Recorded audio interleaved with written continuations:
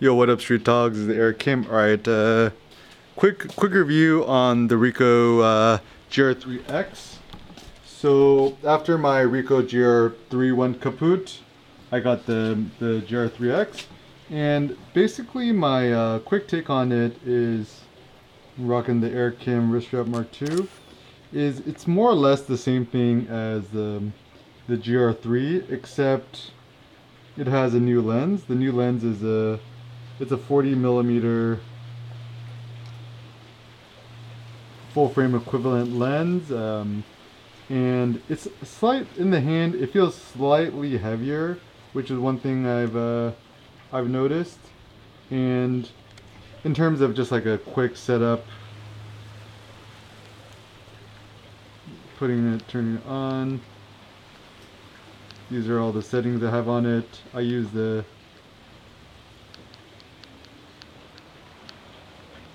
for the auto exposure metering, the new highlight weighting one is pretty good.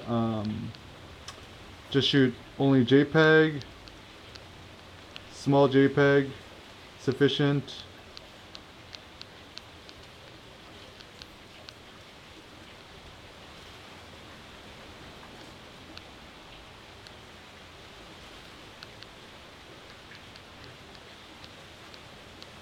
Turn off all the volume settings.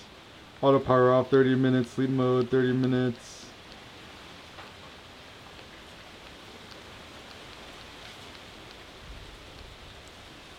For shooting info display, I just have the LCD display on. And you can put on the grid guide. To turn this on, you just push this little button here. You can turn that on. Playback info display, nothing. Instant review. So by default this is set to 0.5 seconds, which is annoying, but you just turn that off so you don't see that, you don't get in the way. 4x4 grid is good. And the big thing is actually, so this little adjustment knob thing here, you just push this in the center. So you can push this to click through the menus. And I chose high contrast black and white. And you could push the little function button. And the settings that I've done was put contrast to the max, highlight contrast to the max, shadow contrast to the max, sharpness to the max, grain effect to the max, and that's pretty much it. Autofocus works fine and stuff like that. And so basically the reason why I really love the GR3, GR3X, so forth, is essentially this is like super unique, but it just like literally fits in your front pocket. This is the biggest thing with cameras that people don't talk about a lot. And basically, the big question is it worth it? Get the Eric Kim wrist strap Mark II. Is it worth it compared to the GR3 and stuff? So basically, some quick thoughts on that. So first and foremost, if you don't have a Ricoh GR camera, if you never owned one, just get the GR3. The 28 millimeter perspective I think is actually superior to that of the 40 millimeter perspective, which simulates the human eye. And this is because I don't think the purpose of photography is to just capture the world as the human eye sees it, but it's to essentially transform it into something else. And so the downside of 40 millimeter is that it looks too close to real life, whereas 28 millimeter, it exaggerates, it enlarges. And when you're shooting with 28 millimeters, you must use your foot zoom to get closer to your subjects. And when you're photographing things, it really forces you to push yourself outside your comfort zone to make better composition. So I still think that for the most part, focal length wise, 28 millimeter is actually ideal. That was a 35 millimeter shooter for a long time. If you use a camera like a rangefinder or something that doesn't have a LCD screen, 35 millimeter is actually pretty, I think, ideal. But if you're shooting with like a Ricoh GR3 and you got like a 28 millimeter lens, to take your camera and be able to stretch it outwards makes it pretty easy to get close to your subjects.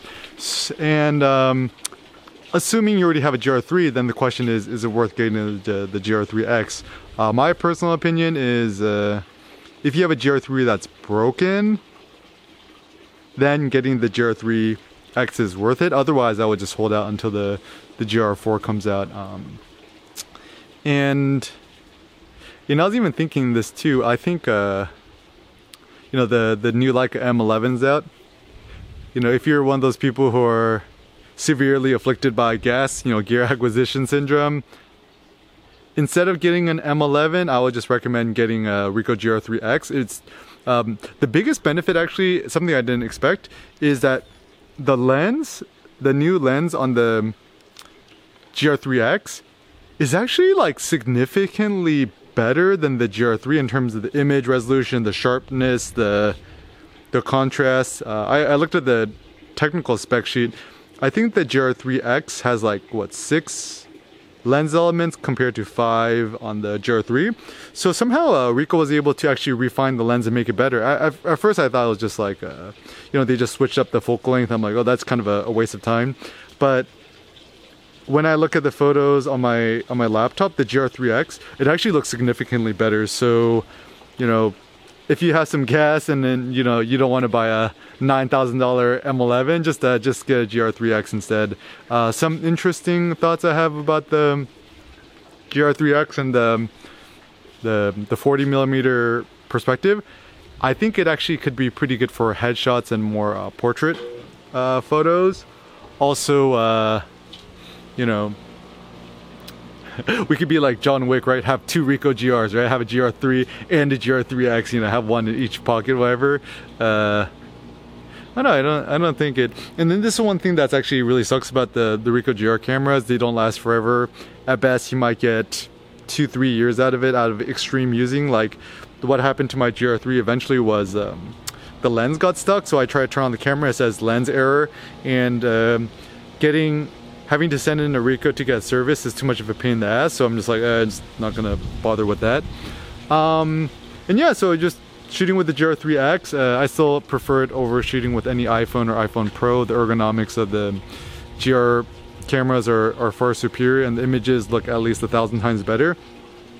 So yeah, so that's the skinny of it. My personal wish list for the Ricoh GR4 is they just bring back the flash. So if they could bring back the original GR2 size, the original Ricoh GR size, like I would actually prefer a camera that's bigger, that has an integrated flash than the other functions, right? Get rid of the Wi-Fi module. Ain't nobody use that. Just SD card is fine. Bring back the integrated flash. But yeah, super solid camera. Gets 2 thumbs up from Eric Kim.